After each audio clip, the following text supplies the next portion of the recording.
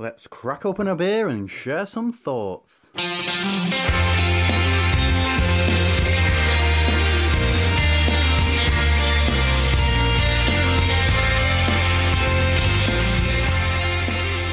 Welcome to Opinions, and we have got what looks like a child's birthday party in front of us. Yeah, we have. We've got bowls of sweets, although I wouldn't want fruit if I was going to a birthday party, but still.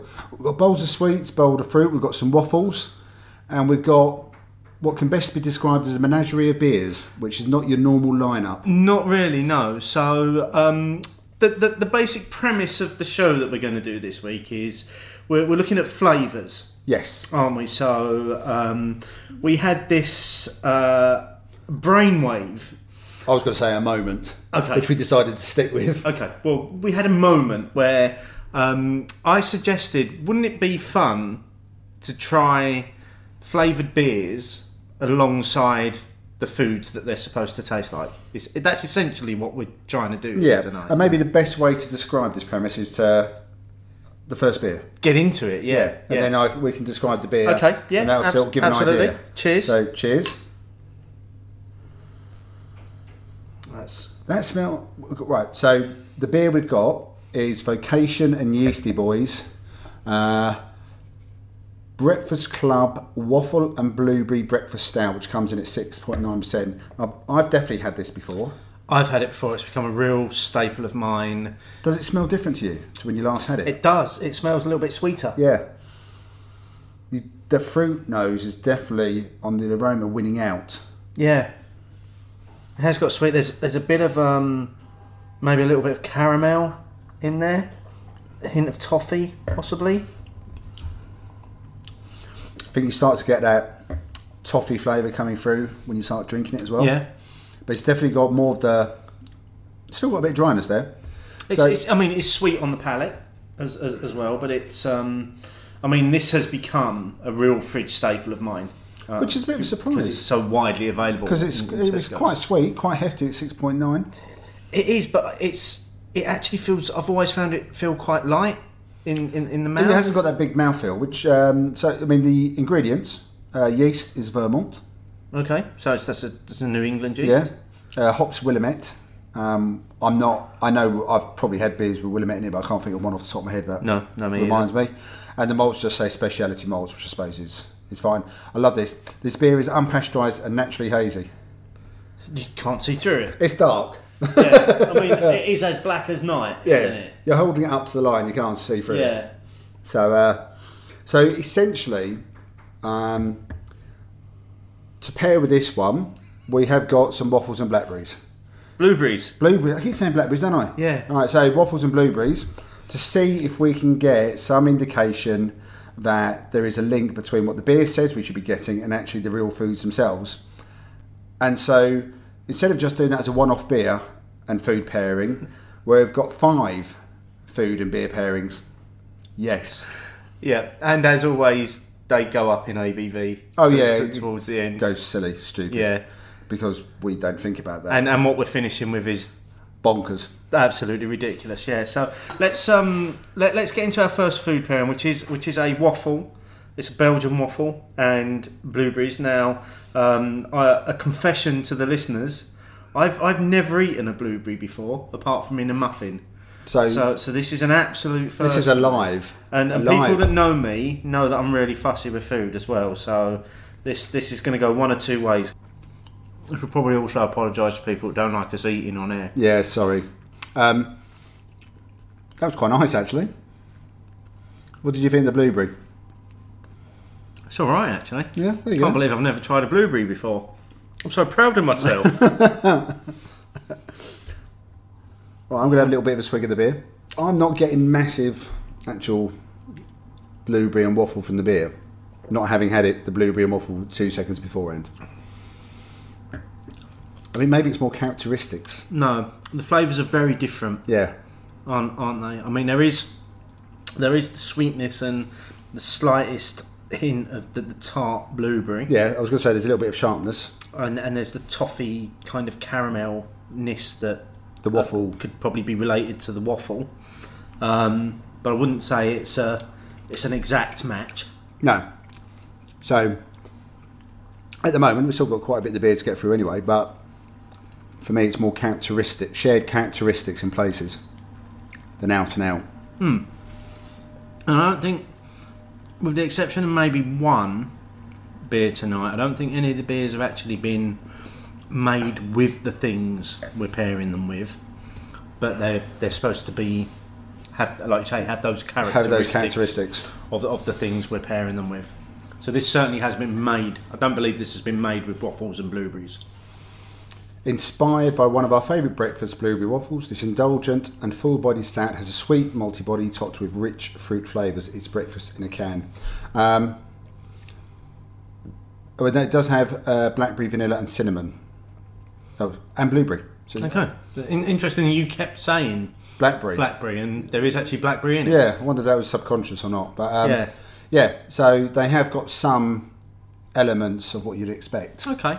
to be in there. I mean, we're having the waffles plain as well. We're having nothing else on them. It's not like No. drizzle of maple syrup or anything I think like that. I think maybe a drizzle of maple syrup would have brought this closer to the characteristics of the beer. But I reckon. it never said maple syrup, and we've tried to be quite strict. As close as we can, yeah. Yeah. The waffles are quite nice though. I'm enjoying the waffles actually. They are really quite nice. God, this could be a calorific evening. It's going to be massively so. Some of the stuff That other fruit's going to be quite welcome. Yeah. Okay, so while we finish off this beer, what have you been up to, mate, since the last show? What beery adventures have you been on?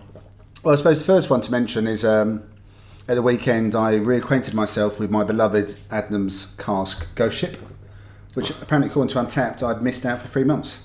Oh, because I don't live near places which have cask Ghost Ship these days. But I was up in Milton Keynes and they had it in spoons when I went out to meet Mum and Dad for lunch. Oh, nice finding spoons. Nice finding spoons, yeah. I was pleased with that one. But the old vouchers got a bash in then, didn't they? I used 1 or 2 and I did donate the rest to my dad. Okay. So let's see, that was Saturday, recording Monday, they're gone now.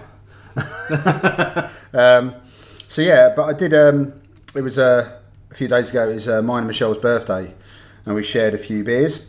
And the highlight of one of those beers on our birthday was Firestone Walker Velvet Merkin 2017, an Imperial Oatmeal Stout, although coming in at 8.5%. Oh, right, okay. So not as big as you might Fairly expect it to low be. one. Yeah. I think we've had this discussion before, and obviously Sean joined us on that Twitter thing, didn't he? And I've always felt you should be closer to the 10% mark in my head. Yeah. But it was absolutely delicious, so much so that I gave it a 4.5. You know, I thought you was going to say you just smashed out 5 there, mate. That generally only goes towards those beers I'm going to session. So I have given it a 5. Is this still the new internal Untapped rule of yours? Yeah, it took me a long time. It's got to be sessionable to be a 5. For me. And it took a while to get to that, for me to get to that stage, as you know. Yeah, for you to start dishing out the 5s. Yeah, but you won't find many of them on there. So yeah, that was definitely a highlight. And this is where we may differ a little bit. I had the Northern Monk Honour West Coast Triple IPA, which comes in at 10.5%. Yeah, I've revisited that this weekend. I've had a couple of cans, and I personally really enjoyed it. But I don't think you've enjoyed it as much as me, have you? I haven't. It is perfectly West Coast until a point, and then this sweetness kicks in that just isn't needed, in my opinion. And I think it actually ruins the whole beer. This sweetness on the finish. It's upfront. It's piney. It's resinous. It's all bitter, and then. Like I said, there's just this little bit of sweetness kicks in, and it just unbalances the whole thing for me. I agree there was some sweetness at the end, but it didn't unbalance it for me because I always found that with some West Coast IPAs, you'd get an initial sweet hit. I just feel like they did it in reverse. I felt like the bitter piney was like straight away, and I found it a mild sweetness at the end, which is a bit of a surprise because you're more of a sweet tooth than me, and probably indulge more in the sweet side of foods. But yeah, I found it quite a mild sweetness in the end, but I still found it a very nice beer, and it's nice to start seeing these West Coast IPAs come out from some of the it seems to be a bit of a trend now, doesn't it? Yeah, a West Coast, and they're now being labelled as West Coast IPAs. Yes. Whereas in the past they would have just been called an IPA. Yeah, because you would have assumed it was a West Coast. Yeah. I don't mind so much. You do need to differentiate these days. And then another one I want to give a shout out to is I think it's my first duration beer. They did a stout called Ebb and Flow, and that was a collab with someone, wasn't it? It may well have been. However, it doesn't appear to be on my spreadsheet, which I downloaded and tidied But for the up. listeners at home, Martin does have a spreadsheet in front of him. Yes, I do have a spreadsheet in front On of a me. piece of A3 paper, no less. Yeah, it's not A4. It's his downloaded, untapped. Is this just for the last 2 weeks? Yeah, but I check in everything. Yeah. So I haven't filtered down to unique. There's a lot of lines on that. There is a lot of lines on there. However, I found it was just a really nice, straight down the line stout. Still had a bit of sweetness on it, but I don't think anything was added to it. So it was just a stout, 6.5%, really drinkable. I would definitely revisit that one again. As for places I've been, I don't think I've actually been to many beery places. I said it was our birthday recently, but both of us had come off the back of a cold or still in a cold, so we didn't really go out too much. And so beery adventures have been more confined to the beer cellar. Yeah. So what about yourself, Steve? Well, it's a bit of a reversal. Exactly. You have actually been out. I've actually been out twice. You've been on the road, haven't you? I've been out twice, unbelievably. So day after we recorded the last podcast, we had our 4th birthday bottle share, which you were taken poorly the day after, so you didn't make it. Yeah, I was feeling like crap. Man, it was a hell of a share. Oh fuck! We're gonna. Oh shh. Yeah. Oh no! I'm sorry. I've got to. I've seen so many pictures, and now I'm going to hear it. I've got to. No, so go for it. We were joined by a guest that, ironically, you arranged the guest as well. Well, I definitely had a hand in him coming along to come to the bottle share. So we had Josh join us, formerly of Goose Island. Goose Island brand ambassador. Yeah, who you would have heard on a way early episode back in 2016. Opinions. So Josh came along and joined us, but he didn't come alone. He brought 6 very special little friends with him as well, which was essentially the entire Bourbon County brand stout range from 2018. So like coffee. So all the variants. So he didn't bring the original version. But what we did get, there was an orange version.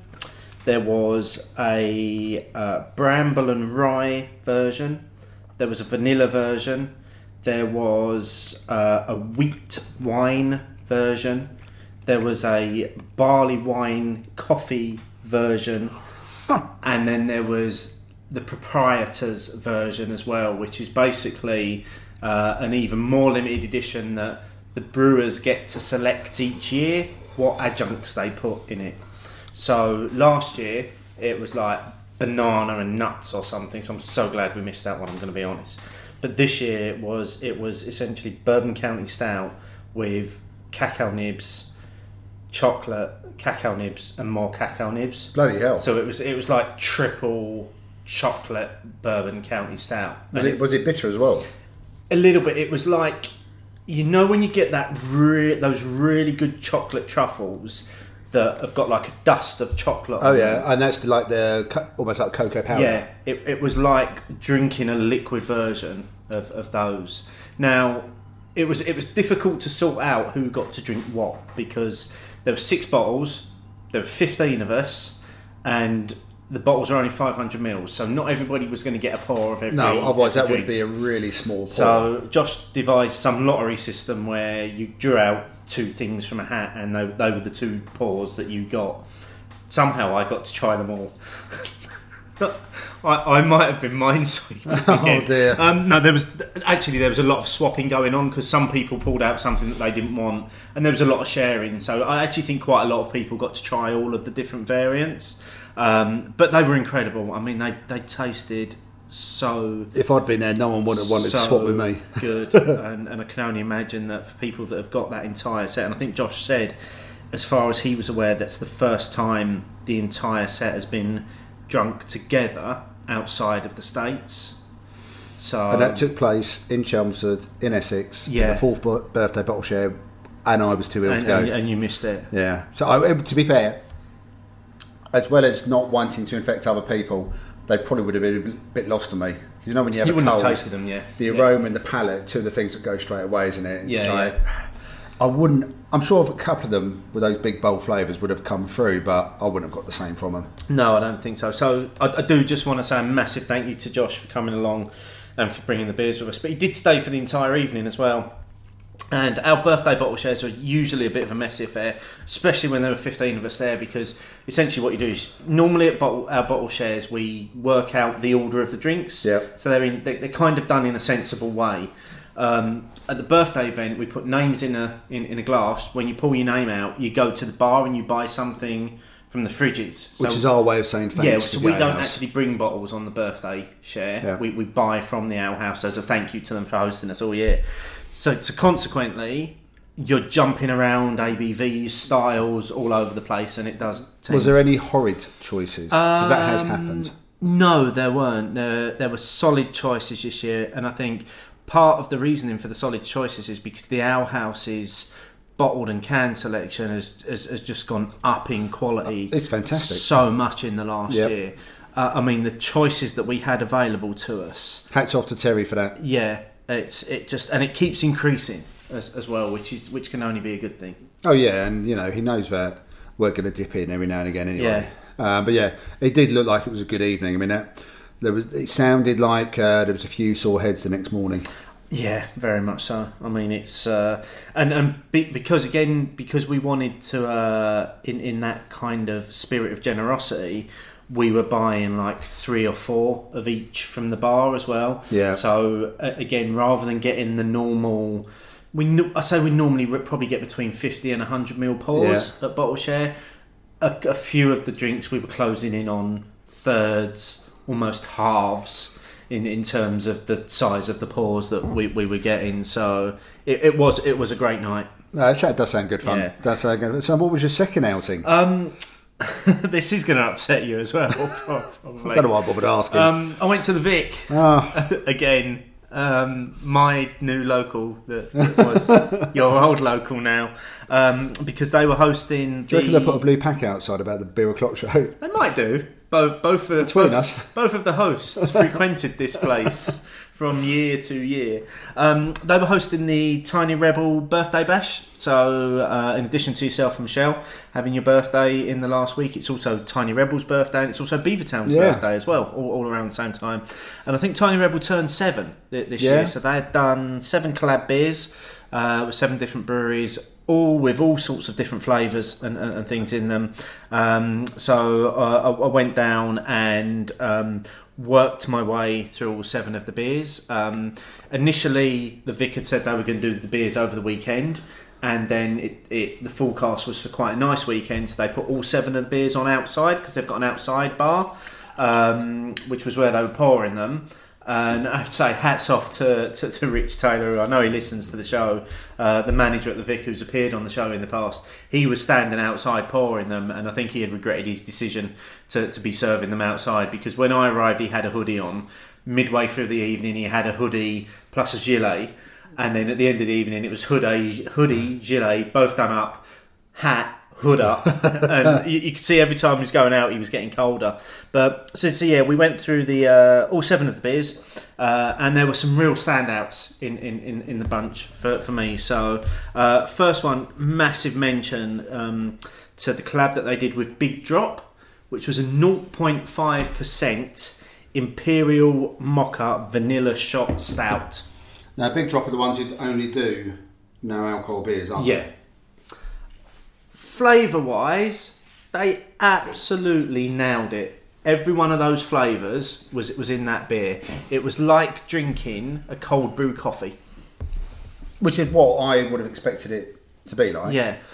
The thing that let it down for me was the body. It was still just really thin. And I think the day that a brewer nails the body in a low alcohol or no alcohol beer is the day that they've literally struck a pot of gold. Well, here's a question for you. So that's a dark beer. We're often used to having oatmeal stouts. We know that, I'm fairly certain that the small beers that Cloudwater do have oatmeal in the build. Why not use oats? I don't understand, especially for the dark beer, because it's already a known quantity. There must be a reason, surely. Okay, so secretly hoping that Sean jumps in at this Yeah, point. although we have to wait for him to come back from Belgium. So I'm gonna try and guess at science here. I think oats might release a certain amount of sugar, and obviously any sugar released in the brewing process turns to alcohol. So, Okay, so maybe that's the reason. Could be, because I did wonder why, if you're going for a no-alcohol beer, and the one thing that everyone comes back to, and especially on a darker beer, because you have this perception that it looks thicker already, Yeah. and then it isn't. That's probably the holy grail for not just low alcohol beers, but definitely for the low alcohol dark beers. Oh, without doubt, It's yeah. that bit of just that body. I'm not asking it to be like an impy body, but back up to where you think it might be a 3-4%. I equally don't want it to feel like water in my mouth. No, exactly. I want a little bit. Okay, so they're definitely onto something. Yeah, without a doubt. And I mean, it was incredible. And I started with that beer. I had a half pint of it to start off. I could have very easily drunk that beer at any point during the rest of the 6, because it would have been a perfect cleanser as well. Because it was like I said, it was like drinking cold brew coffee. Cool. So then the next standout for me was the collab that they did with the Yeasty Boys, which was a pomegranate and molasses Belgian strong ale, which was fucking incredible. It was so good. It was so sweet, but the sweetness was balanced with the bready characteristics, and the thing that wove it all together was the Belgian yeast.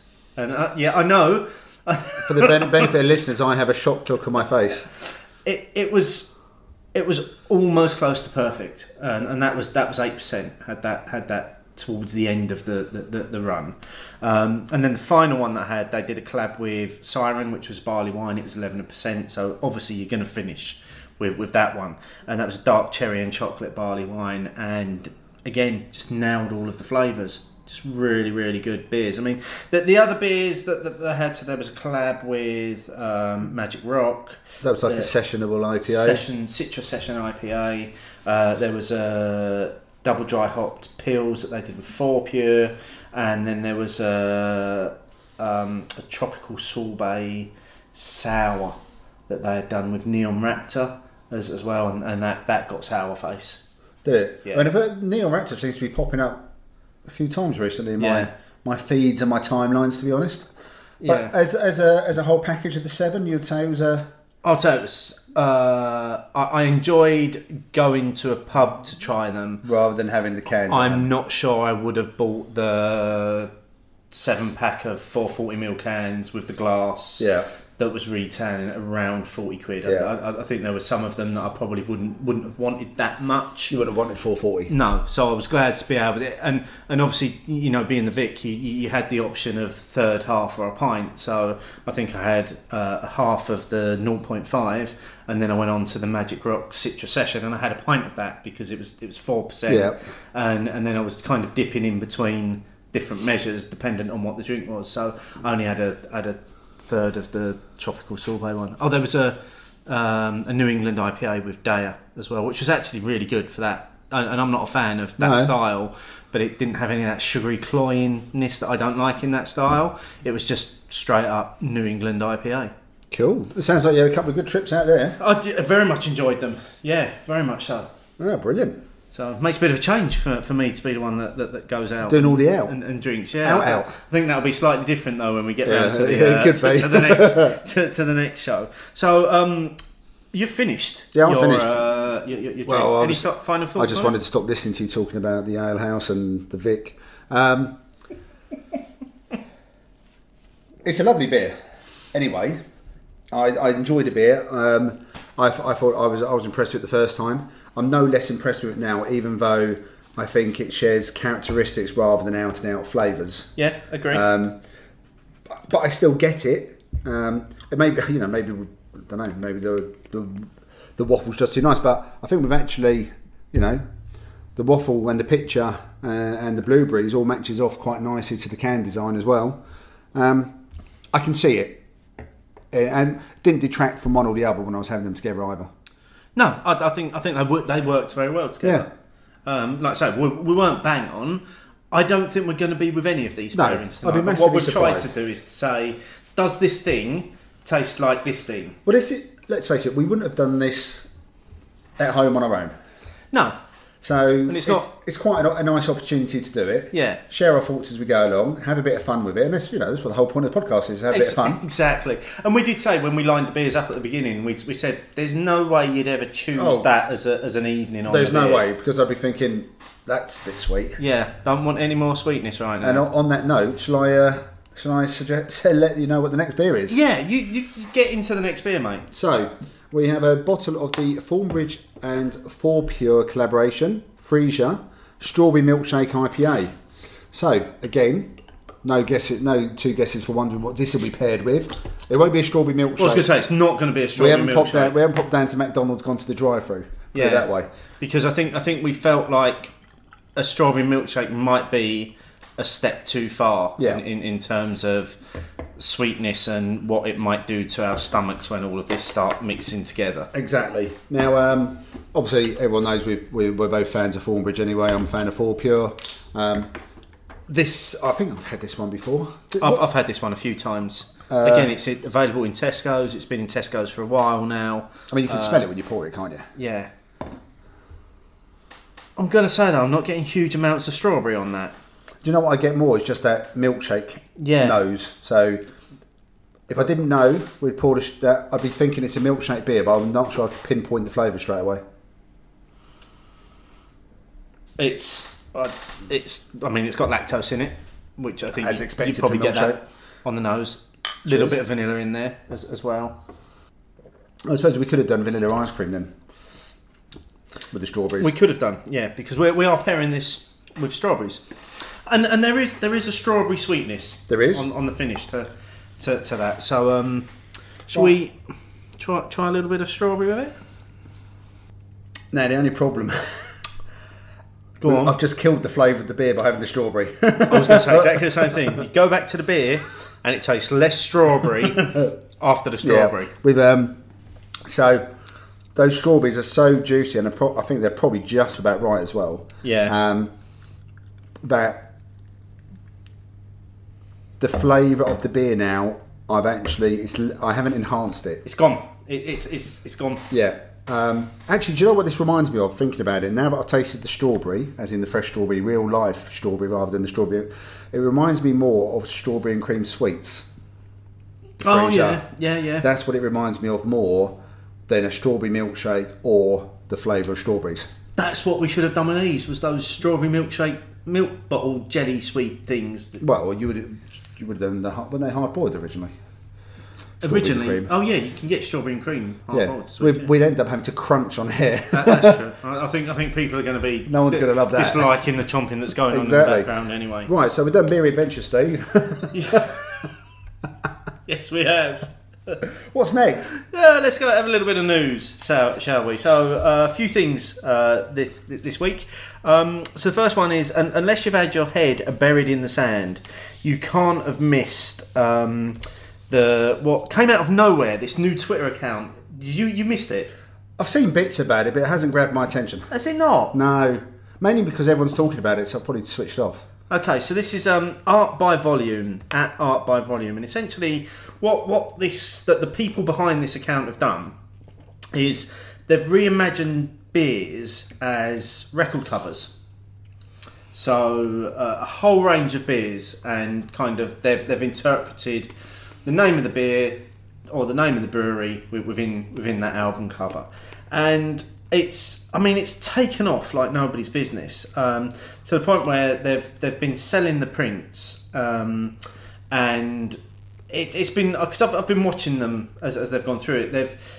Every brewery that they've produced a cover for, they've said to them, look, we want to sell these, but we want to donate some to charity. Are you happy for us to do that? Not a single brewery has come back and said no, we don't want to be involved in this.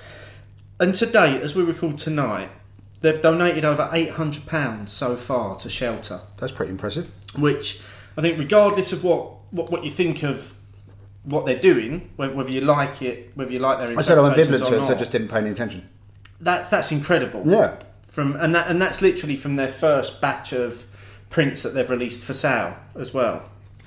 So good on them for that. And if you haven't, we'll put a link to Art by Volume in the show notes, and just click through and have a look at some of the pieces of artwork that they're producing. Well, I can click on it myself. Yeah. And have a look. Yeah. Next up, Verdant have opened the seafood bar, which was part of the crowdfunding campaign that they ran in 2018. Something they wanted to do using some of the money raised, and it's in Falmouth and it's now open. Bar is a relaxed restaurant and bar almost on the waterfront in the town centre, serving delicious small seafood plates. Some of the dishes include pan-fried gurnard with mussels and crab sauce, marinated brill with melon and pickled carrot, as well as a classic fish finger butty. They've got 8 taps and a few choice sharing bottles from the world's best mixed fermentation breweries. Also a wonderful place to simply have a few drinks with friends. And that's now open every day from 12 until late, no booking necessary, and can be found at Key Street, Falmouth, TR11 3HH. The picture of the food did look nice. If you like fish. Oh, okay. I'm not a fan of fish, so Okay. I've got to say, I'm sure loads of people are, but none of that appeals. Fish finger butty, yes, I'd be all over that. But the rest of it, I've no interest. So in while it. the rest of us got knife and forks out, you're I'm chomping. chomping away. That best come with big, thick doorstep bread as well. That's the only way that should be served. I'd agree. Carlsberg have bolstered their commitment to craft beer by adding new brews to their portfolio. So they've and this includes the brews from their recently acquired London Fields Brewery, and that's in a bid to commit to strengthen their commitment to the craft beer segment. So they've seen sales rising by 15%, with distribution up by 20% from 2017. New additions this year include variants from Bread Brewery Toast, as well as from London Fields Brewery, and also the recently launched Carlsberg Danish Pilsner, which is supposedly has a fuller body and perfect balance of bitterness and sweetness, made possible through modifications to our brewing process and the addition of bittering hops. So is this a new beer? It is a new beer, yeah. Is it going to replace Carlsberg Lager? Because I don't think so. I noticed it on the Tap and Spoons at the weekend. Oh, really? And I thought maybe I'd misread it first Instead of of Carlsberg? Yeah, the only Carlsberg they had was the Carlsberg Pilsner. Maybe. I mean, I fell foul to it yesterday. We went into a bar in Colchester and they had a craft Pilsner on called Elsium. And it was, when I checked on Untapped, it was by Elsium Group. Now I know that's a rebadged lager. I've no idea what it was. Looking at the taps that were in this place, they also had Green King Yardbird. So I'm guessing, what's the Green King one? Is it Noble? Yeah. It might have been a rebadged version of Noble. Could have been, because Noble never really took off, did it? No. So this whole craft Pilsner thing has become a bit of a label. Yeah, but that said, it was quite... I had to look at the tap a second time for the Carlsberg one. So I thought, when did that happen? I thought it was Carlsberg Lager always. And I think there's quite a significant difference, isn't there? Because Carlsberg Lager is about 3.8%, isn't it? And what's the Pilsner? It doesn't actually say on this release that we've got here, but I'm guessing if you've gone for a craft Pilsner, there is a picture there, but I don't think I can see the ABV of it. If you've gone for a craft Pilsner, you'd be looking at about 5%, wouldn't you? Yeah, I mean, like I said, I was 5%. just curious. The rest of the brandy was exactly the same. It was the normal green, the Carlsberg logo. Just with the addition of the word Pilsner. Exactly. So yeah, and that did catch my eye, I have to admit. Yeah. So following on from that, we've seen supermarket sales have supermarket beer sales are still significantly outperforming pubs. So there was a rise of 2.2% in the sale of beer in the last quarter of 2018. However, it was lower than the growth in supermarket beer sales of 3.8% when compared to the same period in 2017. However, across the board, beer sales on the on and off trade collectively up 2.6% versus 2017. And they're putting this down to things like increased beer sales in the middle period of last year because of the success of England in the World Cup, the particularly hot summer, But they are warning that the pubs obviously can't rely on those sorts of things year on year. There's no major sporting events this summer. No, it's that year, isn't it, where there's nothing. It's a fallow year. No Olympics, no World Cup, No Commonwealth Games. no World Champs. Yeah, nothing. No. Nothing this year. Yeah. Well, there might be World Champs, but that's about it, and that's not as major as any of the others. Not to the scale where you'd go out and watch it in the pub. No, exactly. It's generally only the football that draws it in. Isn't the it's the Rugby World Cup this year, isn't it? Later on in the year, I want to say. Yeah. Autumn time. Yeah. So yeah, that could normally be, in season. that can give it a bit of a boost, but again, you probably lose that little element of boost where you don't have the outdoor summer weather like the World Cup did. Yeah. With the big fan parks and stuff like that. Yeah, you're never going to draw in the sort of people that the World Cup does. No. Are you? So then we've got news of a new beer festival for the Midlands. So this is by the folks that are behind London Craft Beer Festival, Bristol Craft Beer Festival, Edinburgh Craft Beer Festival, and this is going to be called Beer Central. It's the Midlands New Beer Festival. See, that title confused me because obviously I know Beer Central has been a shop I think it confused a lot of people. in the north Yeah. rather than in the Midlands. I thought they'd opened another branch. Yeah. So it's going to be a new beer festival for the Midlands. And they're saying that they think the Midlands has been constantly overlooked. I mean, we've commented on this a number of times. It's going to be in the same format as their other festivals, so it's going to be all in. What time of year is that going to be? Because obviously they do have Birmingham Beer Week and they have the Lock and Key Festival, don't they? That's not happening this year, Lock and Key. Oh, is it not? No. But it's going to take place in Digbeth in July. As we record this, there are no dates for it yet. I think they're due to announce them in the next week or so. So is Digbeth quite close to Birmingham? Is it Birmingham? Oh, I don't even know if it's Birmingham. I think so. I've no idea. My geography of the Midlands isn't great. There's enough Midlanders who listen to this to tell us. I'm sure someone will tell us. I'm going Carl or Simon. Yeah. And then also from the folks at We Are Beer was the news that they're crowdfunding. So they're looking to crowdfund a festival called Bigfoot, which is a camping festival that looks to bring together live music, amazing chefs, and the usual roster of world-class craft breweries. They go on to say that outdoor festivals have been plagued by bland beer, and for folks' investment into the crowdfunding campaign, they'll receive shares in all of the festivals. Investors will get access to VIP tickets, merchandise, and a membership program with exclusive events and offers. And I'm not sure whether that campaign is actually live at the moment or whether it's still at the register your interest stage. I think at the time of recording, I thought it was still at register your interest. I don't think, but I couldn't swear to it. So we don't really know what you're going to get for what you put in. And for some of them, you have to sign up to find out all the details anyway, don't you? Yeah, and I hate that. And those are me off. Those ones I never invest in. No. If you know, just tell me. Why do I have to sign up to find out? Show me the information. And then I'll decide. Let me make a decision. But if I have to sign up just to find it out, then the answer is no. What's it? Was it? I'm out. That's it, isn't it? It is. So this prompted us to do a poll, Steve. Opinions, opinions, opinions, opinions. We asked. So this poll was a couple of weeks ago. With the news that the folks at We Are Beer are looking to raise $300,000 for their next venture, we're asking: would you consider crowdfunding a beer, food, and music festival? Usual choice is yes or no. We had 432 votes. Thank you everyone for voting. Yes, 28%, and a resounding no, 72%.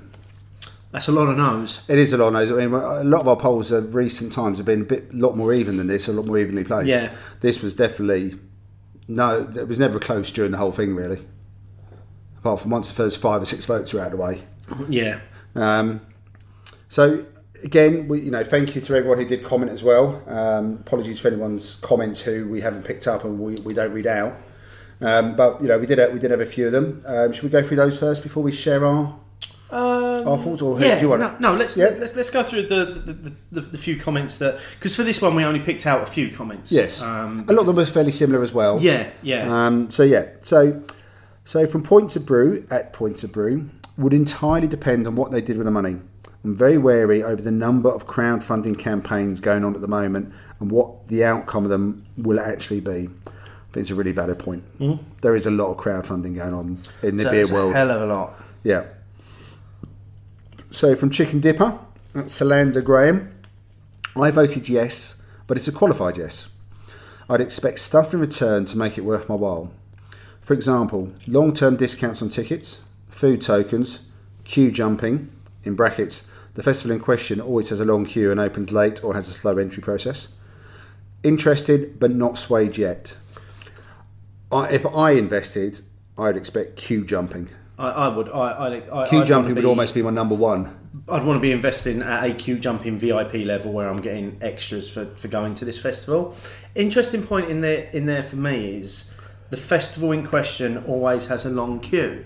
So this suggests that this festival already exists and We Are Beer are essentially looking to take over the festival. Or upscale it, perhaps. Or perhaps they've been to one of the other ones done by We Are Beer. Maybe it's just the way the comment's been worded. Yeah. But the queue jumping for me has been, if I crowdfunded a theme park, I'd be expecting not to queue for the rides. You'd want to queue jump, wouldn't you? I knew you were going to do that at some point. How did I just you know? knew you were going to do this. Steve has decided to. He's got a Del Boy cocktail going on there, so he's put a slice of strawberry into the beer. I'm just hoping that the two are going to complement each other a bit more, because at the moment I think they're at odds against each other. The strawberry's killing the beer. The strawberry is killing all the flavours in the beer, unless you then go back and drink the beer, and then you get the beer flavour. You need to drink the beer a couple of times to go back to loving the beer. So I've now created a cocktail of beer with strawberry in it. It just needs a dollop of ice cream. You've definitely done something. From John at Beer in the Suburb, I'd consider it, but depends on location and what I get for my investment. I'd expect it to be an easy travel distance, have my sorted music, and I'd want a ticket out of it. I trust them to cover the beer and food. Now, see, that's different to investing in a brewery. It's very different to investing in a brewery, yeah. Plenty of people invested in Northern Monk, Left-Handed Giant, Verdant, who may or may not get down to these places and may not get down there at a certain point. We've invested in Beer Nouveau, and we probably won't get there for the tapping of the heritage beers. But if you're going to invest in a festival, you want to go to the festival. So the timing of the festival and where it is would be two key things as well, wouldn't it? You'd be gutted if you invested and then couldn't go. Yeah, wouldn't you? So maybe that's why they've offered sort of equity, so to speak, with shares, because not everyone may be able to get to it. Once it's all released, you think, school holidays, I can't do it now. Yeah, possibly. You want to throw in a few there? So Christian Sinclair at C_sync_. If you're crowdfunding a festival, then you're probably not ready to be putting on a festival. I found it very succinct, very cutting. However, I'm not sure. I don't agree with it. I can't disagree with it. No, I think it was one of the thoughts that I had about it was that there are a lot of very, very successful music festivals up and down the country, from the big ones to slightly smaller ones to more regional ones, and I've never come across a situation where any of those have said, we need you to help us fund it. Yeah, which I think sort of leans into a couple of the other comments coming up anyway. Yeah, so I mean the one from Yeasty Boys at Yeasty Boys, I'm guessing that's Stu that got involved there. It's essentially advanced purchase of tickets, isn't it? In some sense, every festival is crowdfunded, which is true. Yeah, you pay up front. You pay your money, which basically allows the company to put on the festival, because you're giving them the money. They have a certain amount of equity, what they've bought in from their sponsors, which I suppose keeps the bank happy. Yes. In terms of, will you sell enough tickets to cover it? But I think that's really quite an interesting point, that one. Yeah, I thought Christian and the Yeasty Boys comments dovetailed quite nicely with each other, actually. Yeah.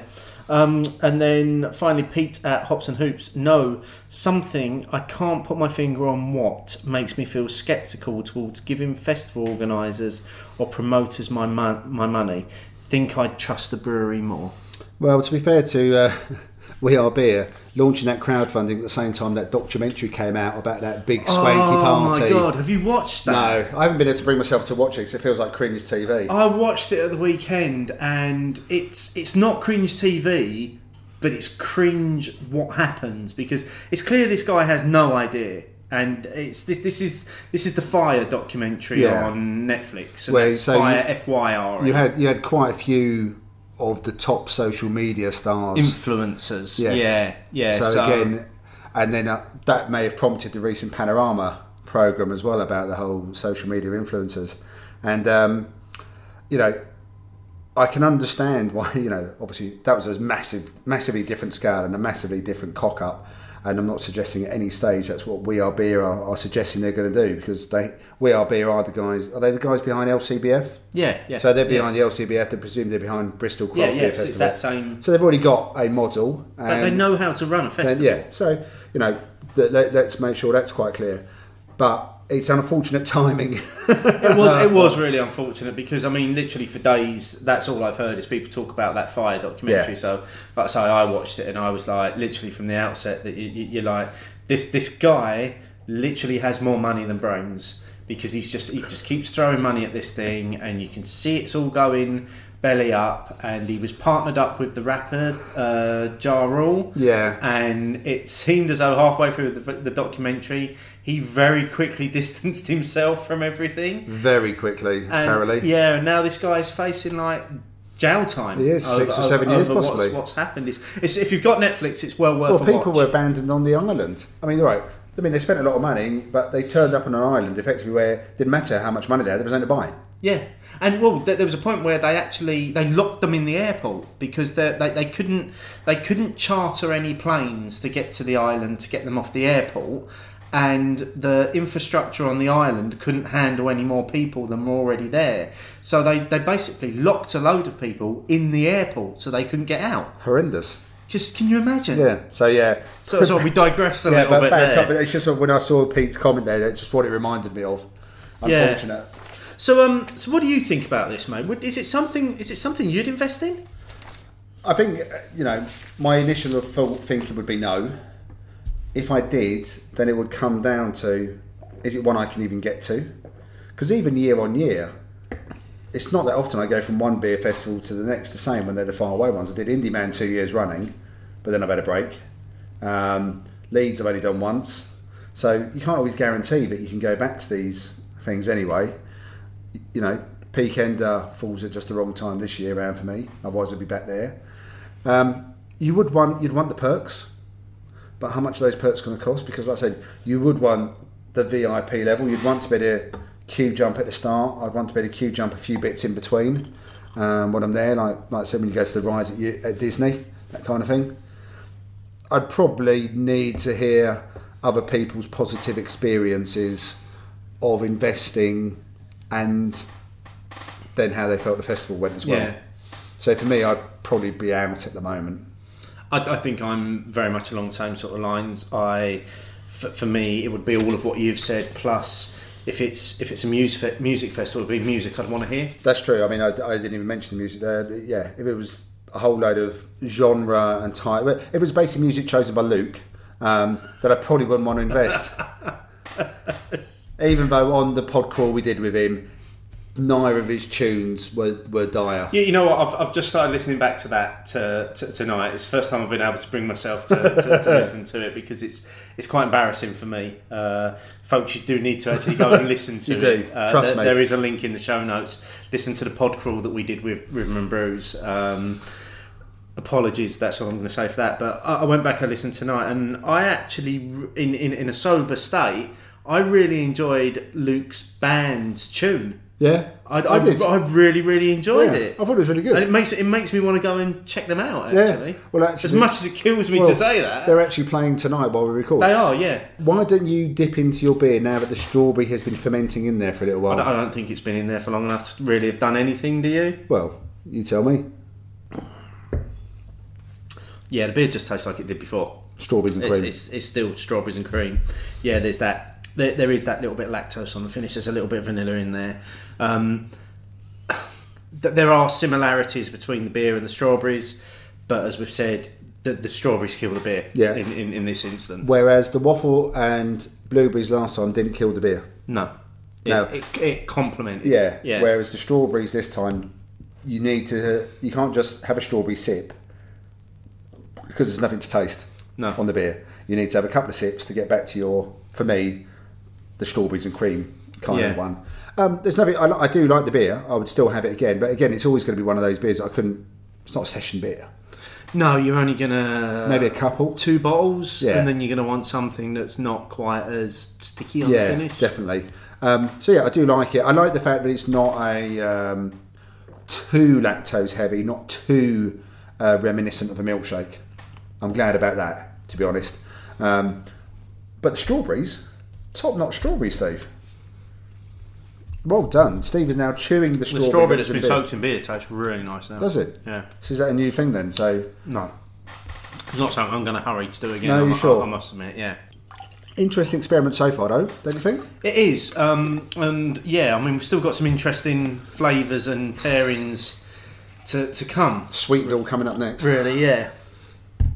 But yeah, it's good, 2 good choices to start off with. Like I say, there's no way of an evening I would have gone blueberry waffles onto a strawberry milkshake IPA. No, and both of those available from Tesco as well at the moment. I'm still surprised. Sorry, I know we're diverging a little bit and we're going back to the whole supermarket thing. Can you imagine a few years ago a collaboration beer, 6.9%, 440 can, described as a blueberry breakfast waffle stout beer, being available on the shelves at Tesco? Absolutely not. It's bonkers, isn't it? No. Absolutely bonkers. No. And for the price point that you've been able to get it at recently, you've been able to buy that beer at £2 a can. Yeah, I mean, you can't go wrong with that is ridiculous. Well, that's one of those ones when I think Michelle saw it, she just picked up a couple anyway. Yeah. Vacation we know and like, Yeasty Boys we know and like. So well, at £2, it's not that big a gamble either. And it's one that I have gone back to again and again. Actually, now when I go to Tesco's, I'm always glad to see it on the shelf because I'm like, great, I'll pick up another couple. But it's just and just leave them in the back of the fridge. But it's. I don't think you could have predicted this. No, absolutely not. Not that, and not a strawberry milkshake IPA either. No. Next beer. So next up we have got, this is from courtesy of the Wild Beer Co, who sent us through this to try. This is Millionaire Salted Caramel and Chocolate and Milk Stout.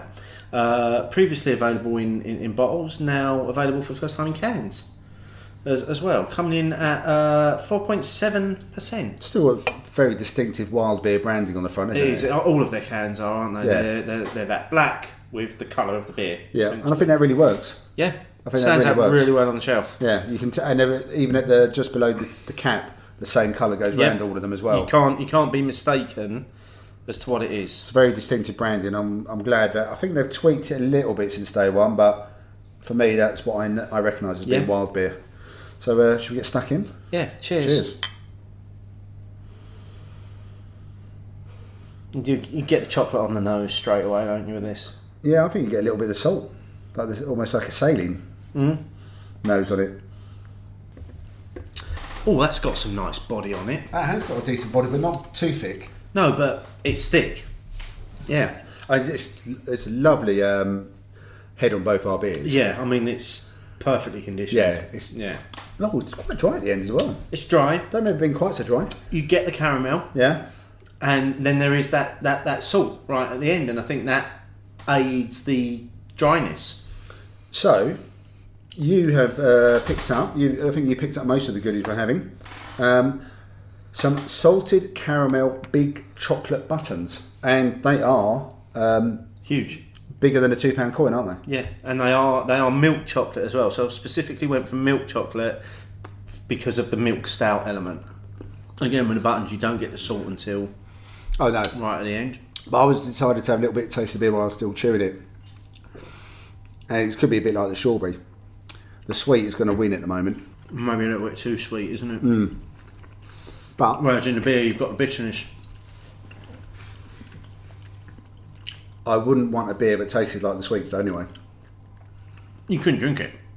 You could have a sip and put it down again. Yeah, but I don't think you could drink it. But yeah, the beer is drier. So while we finish off this particular pairing, let's get into the main question on this week's show. Opinions, opinions, opinions, opinions. We tried to tie this one in with what we were actually doing tonight. Yeah, in some shape or form. Yeah, and the question was, do the adjuncts added to some beers really make the beer taste like the thing that has been added? 310 votes, 65% of people said yes, 35% of people said no. Some of the comments that we had were quite interesting, and I'm sure, as always, will stimulate some discussion in us. Definitely. as well. So first up, Paul at UNRCD, current number one fan. Yep. Current being Yeah. the key word. Lost a few points for turning up late onto Periscope. In the majority, yes, they do. My taste buds aren't the greatest, but I do think they come across, especially with the better breweries. When it doesn't always work out for me is when there are loads of adjuncts in a beer.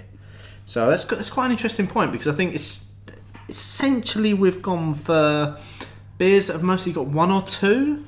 Yeah, we haven't like 5 or 6 different things in there. It seems to be a pairing. Yeah.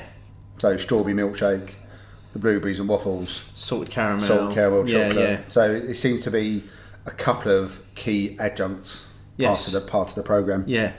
Miles Lambert at Miles Lambert says, let's be honest, there can sometimes be overkill in the adjuncts list, so very much echoing what Paul was saying. All too often you come across a beer that is trying too hard, shoehorning way too many obtuse flavours into a beer, trying to impress us with the diversity of their brewing ability, and yet it's all a mess. But that's quite a good point from Miles as well, about maybe sometimes too many bits in there. Have you got the base beer right, first of all, anyway? Yeah. Will that beer stand up before you start throwing in everything? Yeah. James at James Moosh, any adjunct is too many. Make beer from malt, hops, yeast and water. If I want a cake, I'll eat a cake. Well, I reckon our listener and creative director and friend Clayton would definitely listen to that one and agree with it. He's not a fan of like they say pastry stouts, for example. Yeah. Although that's obviously not quite evidently, based on just what we're doing tonight, is not the only type of beers where things are added. But I think pastry stouts have come in a little bit recently with the amount of lactose, isn't it? Yeah. Seems to be you can't do a stout without a lactose. yeah, At the moment. which is why I referenced duration ebb and flow earlier, because there was no lactose added. So if there was any sweet notes, and there was a little bit of a sweet note, that was purely coming from what they've done with the base ingredients. Well, I am. Excuse me, talking while mate. I'm really sorry. You're eating another salted caramel giant button. Yeah. It wasn't quite so smooth as you, where you snuck one in while I was talking. Over the weekend, I revisited Guinness for an extra stout. Oh yeah. I came across an unbelievable deal in Tesco's where basically 3 bottles had been reduced because they were out of their packaging, and it was like $4.90 odd for 3 bottles of for an extra stout, and I couldn't pass it by. And I tried one, and it's been a while since I've had one, and it's really sweet. It's really sweet. It's really thick. Pretty sure they don't use lactose in that, I'm pretty sure I don't. but they've still managed to achieve that same sort of consistency that other breweries are striving for with the use of lactose. Yeah, it just seems to. I think there's a lot of it, and referencing the earlier beer with the milkshake, any of the milkshake style beers obviously have a lactose influence as well. Yeah. Kat Sewell at Katrina's, she said, I found a lot of flavoured kettle sours recently only taste of the yoghurt note you get from the lactobacillus, and chucking all manner of fruits and spices at them is pretty futile. A lot of coconut beers miss the boat too. I'm sure we're never going to agree with that, because we don't like Put coconut in, you've missed the boat. Yeah, we're not going to drink them. Some of us are allergic to lactose, and it's not always clearly labelled on the tap labels. I only have to worry about it being in stouts now, but all beers have to be checked. Valid point. A very valid point, yeah. And Rob at Rob's Beer Odyssey says, some yes, many more no. That said, some breweries seem incapable of producing beers that taste like the advertised hops, so I'm hardly surprised. And like I say, it's quite interesting that some people got quite hung up on that lactose issue. I think because it's quite prevalent. Yeah. I mean, and that definitely wasn't the intention of the question. the question was built around, we thought this would be quite a fun thing to do. How can we build the question around that? Lactose didn't really enter our minds. No, because I suppose because we don't have to worry about it. One of the comments here, Jamie H at Merchant of Shite. It's quite fun to try and blind taste test them to see if you can pull out the flavours without the power of suggestion on the side of the can. That becomes Russian roulette if you have a mate with nut allergies, though. I'm to avoid potentially killing my mates, apparently. So Jamie at Merchant of Shite has almost killed a friend doing this then. Clearly, yeah. Well, you could have done that with Yellow Belly. Now, come, if we go back to the origins of Yellow Belly, we were never told originally that it had peanut oil in it. No, it was, and that came out through one of the responses, was that it was peanut extract, or peanut extract flavouring. Yeah. Which apparently the person, and I'm not going to read that particular one out because it's kind of pointing a bit of an accusing finger. Yeah. Apparently they said that the head brewer at Buxton at the time, that's why he was never too keen on that beer, because it was brewed using adjunct rather than actually getting the flavour. But it was also an adjunct that was never advertised. No. Because the first few years, everyone, me included, talking about how wonderful this is beer, how have they made this beer taste like a Snickers bar without adding anything that's part of a Snickers bar. Yeah. But it turned out they did. Yeah, which has only apparently come out recently. Yeah, and that did lessen it a little bit for me, I'll be honest. It did for me as well, because I thought all of that was purely down to brewing skill. Yeah. And there may have been a certain naivety on my part for thinking that, but if no one comes out and says otherwise, why would I think something? You wouldn't, would you? You'd go with, well, this is incredible brewing. Yeah. Because they've managed to get peanut and biscuit and all the rest of it, and that's what it tastes like. Yeah. Well, they got the peanut because they added it. Because they added that flavour to it. They specifically added that flavour to it. I mean, there's another comment here from which actually ties in with the beer we're having now. So from Simon Clark, it's Simon Carbon. If done well, then yes. For example, Wild Beer Co. Millionaire Salted Caramel Stout, or Oscar Blues Death by Coconut. Well, he's half right. Yeah. You're half right there, Simon. I think adjuncts works best in dark beers. I'm seeing a lot of hate for lactose in beers lately, though, and veganism aside, can't work out why. I don't hate lactose. I could probably quite happily live with a little bit less of it at the moment. It is in absolutely everything. Yeah. Well, not everything, but it seems to be in a lot of beer. It feels like it's been now. overly used. Joking aside, Death by Coconut isn't one of my beers, but I know that Michelle loved it when she had it. And when she opened it, you could definitely get essence of coconut coming out. What's your thinking about what you said works best in dark beers?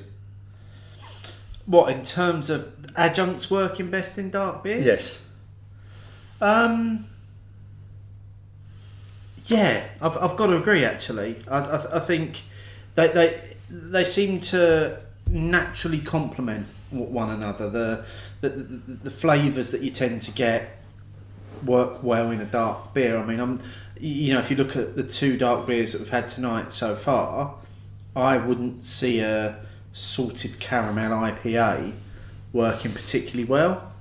I'm not sure I'll be picking it up off the shelf. No, and equally I wouldn't be picking up a waffle and blueberry pale ale. No. Either. No, so I think you've probably, well, in my head, I think you've probably got more flexibility with your adjuncts in a dark beer. Yeah. Than you have in a pale beer. Or a lighter coloured beer. But then I suppose we've chose two very specific examples there. If we choose some other examples, like the beer we're going to do next is a peach and mango. But I think that's the adjuncts which seem to work better in the lighter colour beers tend to be much more than just a fruit. Yeah, so it's more fruits Yeah. and things like that. I'm going to say I've never been that blown away with the fruity versions of Halcyon that Thornbridge have produced. I didn't enjoy the mango one. I didn't try the pineapple one last year because I'm not a fan of pineapple. Well, I think problem or otherwise, depending on your point of view, but part of the problem for me is that I think Halcyon's just a superb beer. There was no going. Whatever you did with it was going to go down. Don't mess with it. Make another beer. However, as you know, I am a fan of the high wire grapefruit. Yeah, see, no, I'm not. I don't like that. Yeah, but it's your fault. But I am. It's not. Oh, yes, it is. Thank you. So back in the summer 2015, you rocked up after a little trip to Leeds with it in a growler for us to have at the first ever Clayfest. It wasn't a trip to Leeds. It was. I got invited to the opening of the Magic Rock Tap Room, and I bought it back from the opening of Magic Rock's Tap Room. Oh, so you hadn't been to Leeds as well then? You went I literally just went up for that opening. Oh, okay. But yeah, you brought it back in a growler, didn't you? Yeah, we had it on a very nice hot summer's day. Right, so at the very first Clayfest, when it was very exclusive. It was very exclusive. There were only 4 of us there. So that was VIP tickets then. Oh, absolutely. Queue jumping was easy. Oh, see, we should have crowdfunded it without a doubt. We missed a chance there, haven't we? So let's have a look at some of these other comments. So Spaghetti Paul Icy at Can I Get a P? There's evoking the character and dumping the whole bloody thing in, and that's before accounting for brewing abilities. Titanic Plum Porter smells like cough sweets, but pastry stouts do it too well. Suspiciously so in some cases, and that may very well lend itself to that conversation we were just having about Yellow Belly. Yeah, and maybe that's what planted the seed in my head about the Yellow Belly thing, because they're suspiciously so. Titanic Plum Porter is a weird one because I've had it once or twice where I think it's actually really nice. It's got some really nice sharp tannin going on with plum. And there's been times when it feels so artificial, it's awful. Yeah. It's not one I reach out to often, and it's not one I see too often, but at beer festival it tends to be at Canberra Beer Festival it tends to be a bit of a loved one, doesn't it? It does, and there's a couple of variants of it as well, isn't there? Yeah. There's a special reserve, and then there's a special reserve port infused version. Actually, it ties in with the next comment here from our statistician. I can't even say it properly. Yeah, we'll give him the official title. So from Sean O'Reilly at Uncrulier, I hope by the time you hear this you've enjoyed your trip to Belgium. Some work better than others. I've never had the benefit of Titanic Plum Porter on cask, but Eldgood's version is fantastic. Often though, I'm more impressed with what can be achieved with malt and hops alone. And a few people saying that, weren't they? Just saying, you just brew a beer.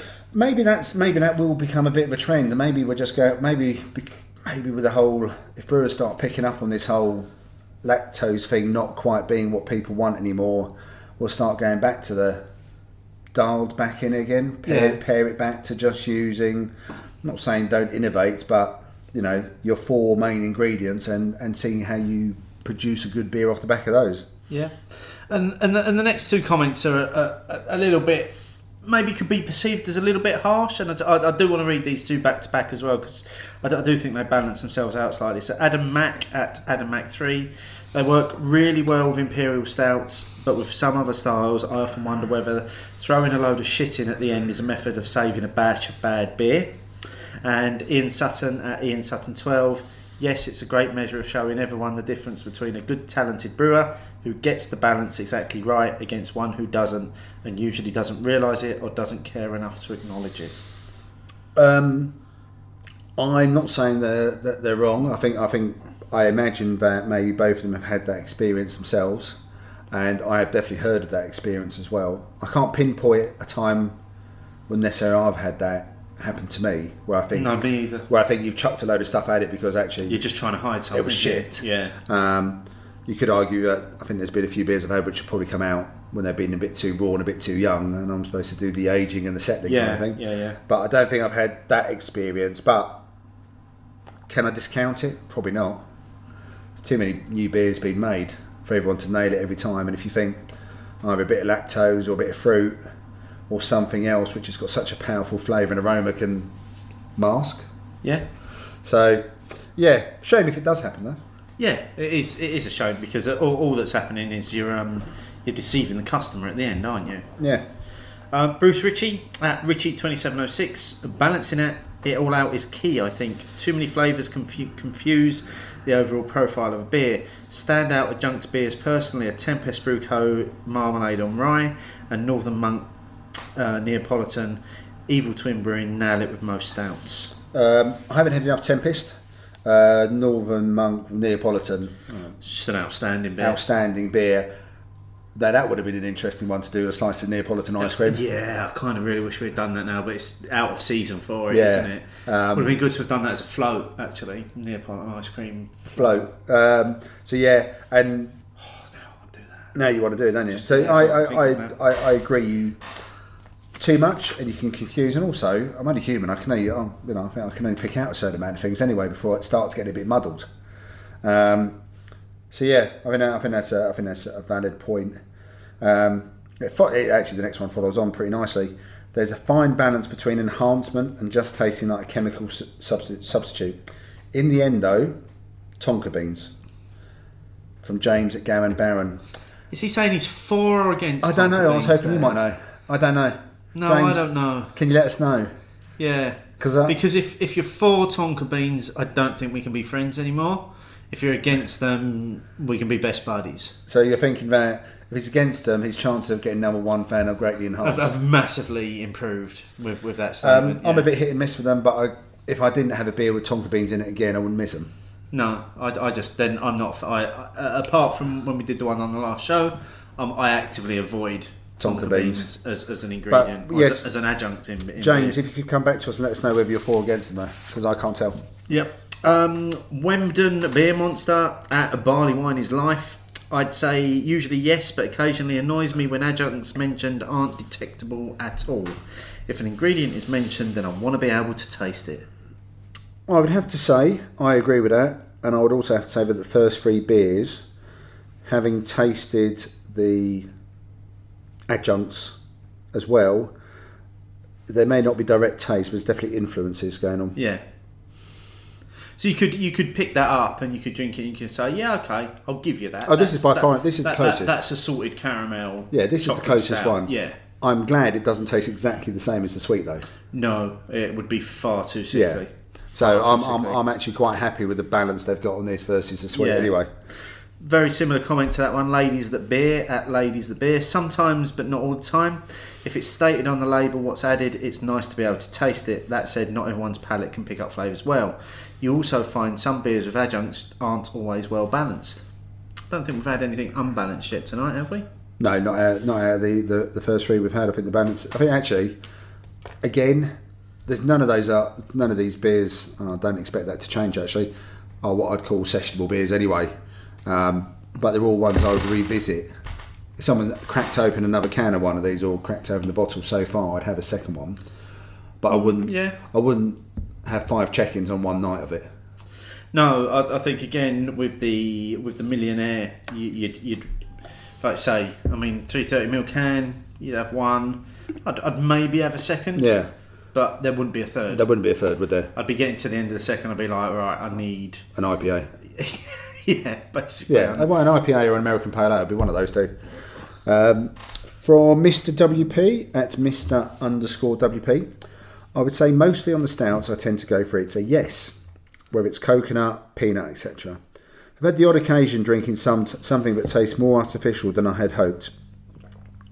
And he references effectively Belching Beaver peanut butter, but could also have been my palate. I think I've had the peanut butter once or twice, and I didn't find it too artificial. I didn't feel it did. But it probably lends itself more towards the Reese's type of peanut butter than to maybe like I don't know, a Whole Foods more natural peanut butter. And the Reese's peanut butter is definitely a different animal, to be honest. So yeah, that's a good point. You don't necessarily want it to taste artificial, do you? No. If you're going to have an adjunct in it, you want it to taste fairly fresh and close to the product. Yeah, you want to hope they've done a good job of balancing it out. Yeah, and that's where, going back to Yellow Belly, it did. So although they used an adjunct and hadn't necessarily advertised it, it was quite clearly... So is Yellow Belly ruined for you now on that revelation? Well, I didn't rush out to buy the last one. Yeah, but you've still got some in your... I have still got some in my cupboard. It's definitely... Are you now going to approach them with that kind of preconception already in your mind? Yeah, definitely. Oh, well, this isn't going to taste as good as it used to because I know it's not natural. Whereas if at the start, when I first had Yellow Belly at the back end, my first one was the back end of 2015. If I'd had it then and had been quite clearly out there that they'd used essence of peanut butter or something, whatever the derivative is, I probably would have just thought, wow, that was really well used. But because they decided not to share that information at the time, I'm less inclined now to think, wow. We don't have to worry about it anymore because they can't produce it. They can't produce it anymore now either. But Well, yeah, and also, they can produce it. They can just give it another name. yeah, which is what they'll do. But they'll just leave it a year, bring back in a blaze of glory. Yeah. And then finally from Charlie Alien at Charlie_Alien. Occasionally, Marbles Earl Grey IPA, for example. However, I prefer it when brewers achieve similar flavour notes with variations in core ingredients, e.g. banana in Belgian styles with yeast, stone fruit in IPA with hops, etc. I mean, it's quite a good closing point, actually. Yeah. Some of the aromas you get from like a wheat beer, I'm always going, that banana and cloves and stuff that they've managed to create with the type of yeast they're using is, I think, pretty amazing on its own. May not be to everyone's palate or aroma, not being to their liking, but you can't deny it's pretty powerful. There's a real skill in that as well, isn't there? There's a real skill in knowing that this particular ingredient will evoke this particular flavour, but if I mix it with that ingredient that has that flavour, what I'm going to get is this whole different finish. Yeah. And that is an art. Oh, massively, because there's a science there, and a bit of magic still. Yeah. There's always a bit of magic. Yeah. But yeah, that's the brewer's art, the brewer's skill, and knowing by doing A, B, and C, like cooking. Maybe if I add a dash of something, I'll bring something else out. So you may not necessarily taste the dash, but it may enhance what you do. It enhances another flavour. So, but if you take it out, you may not get as much from something else. Yeah. But you're still maybe just using some core cooking ingredients, the same as brewers using their core brewing ingredients. Some really good points, actually. Yeah, I mean, as always, thank you to everyone that got involved. There is a link to the poll in the show notes, as there always is. So if you want to have a look at all the comments, click on that link. You can go through, you can see the question, you'll see all the comments underneath it. If you still want to get involved, use the hashtag opinions, and you may very well find yourself in this next part of the show. Let us know, write it down. Let us know, write it down. Let us know your thoughts and bitter and lingerness. Write it down. But before we get into it, we're going to get into the next beer because we've finished our Millionaire. We have. So we're taking a little bit of a turn here. So we've gone on to the light coloured beer. It's only the second one of the evening. It is only the second one of the Well, evening. it's 4 beers, so it's 50-50 so Yeah. far. So this is a Tiny Rebel. This is a collaboration they did with drinks online drinks retailer. I think they do other stuff as well. They do some gins. Flavourly. I ordered a case of their beers recently just to see what it was all about. And this is a beer they've done with Tiny Rebel, who we've already mentioned. Yep. This is their 5% Pango Peach and Mango IPA. Cheers. Cheers. Certainly getting both of those flavours on the nose. Yeah, actually. It's reminding me a bit of Tin's Peach. Yeah. Oh, it's really sweet. Oh, that is sweet. So, Steve, With hardly any bitterness to it's balance it. it's quite a New England style. Yeah. It's quite a hazy beer anyway, isn't it? It is, It's yeah. definitely got the soft fruits, hasn't it? So, would you like this wasn't easy to do. Would you like a slice of mango? I will have I don't think you can call them slices, mate. I think All that's right. against the Trade Description Act. Yeah. Chunks of mango that you've managed to butcher there. Butcher off it. Right, tastes nothing like a beer. No. But then I suppose we should have peaches as well, really. I had them both at the same time. We were questioned earlier on whether this was ripe enough. Yeah. As well. I'm not sure it's not ripe enough, though. No, it's quite soft on there. Yeah. You don't want your fruit to be mushy, do you? Opinions on fruit. The spin-off. Oh, God. Nobody ever needs to listen to that. So how does the beer taste after the fruit? That I'm putting out, that one's not working at all. For me. However, I'm liking the beer more now because the sweetness of the fruit's taken some of the sweetness away from the beer. You know what? Just as you said that, yes, the sweetness of the fruit has made the beer more bitter. Yeah. Give me more mango. So let's have a run through what people have been saying to us.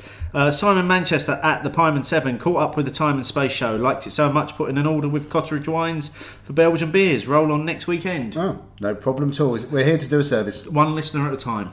A similar sort of vein, Dave R at Dave R 19354992. I hope that's not your phone number, Dave.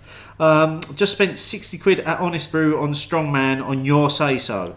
First of all, we never tell people that they have to go and buy a beer. Okay, we never do that. 2 of each, 2 for now, 2 for Christmas 2019. Better be good.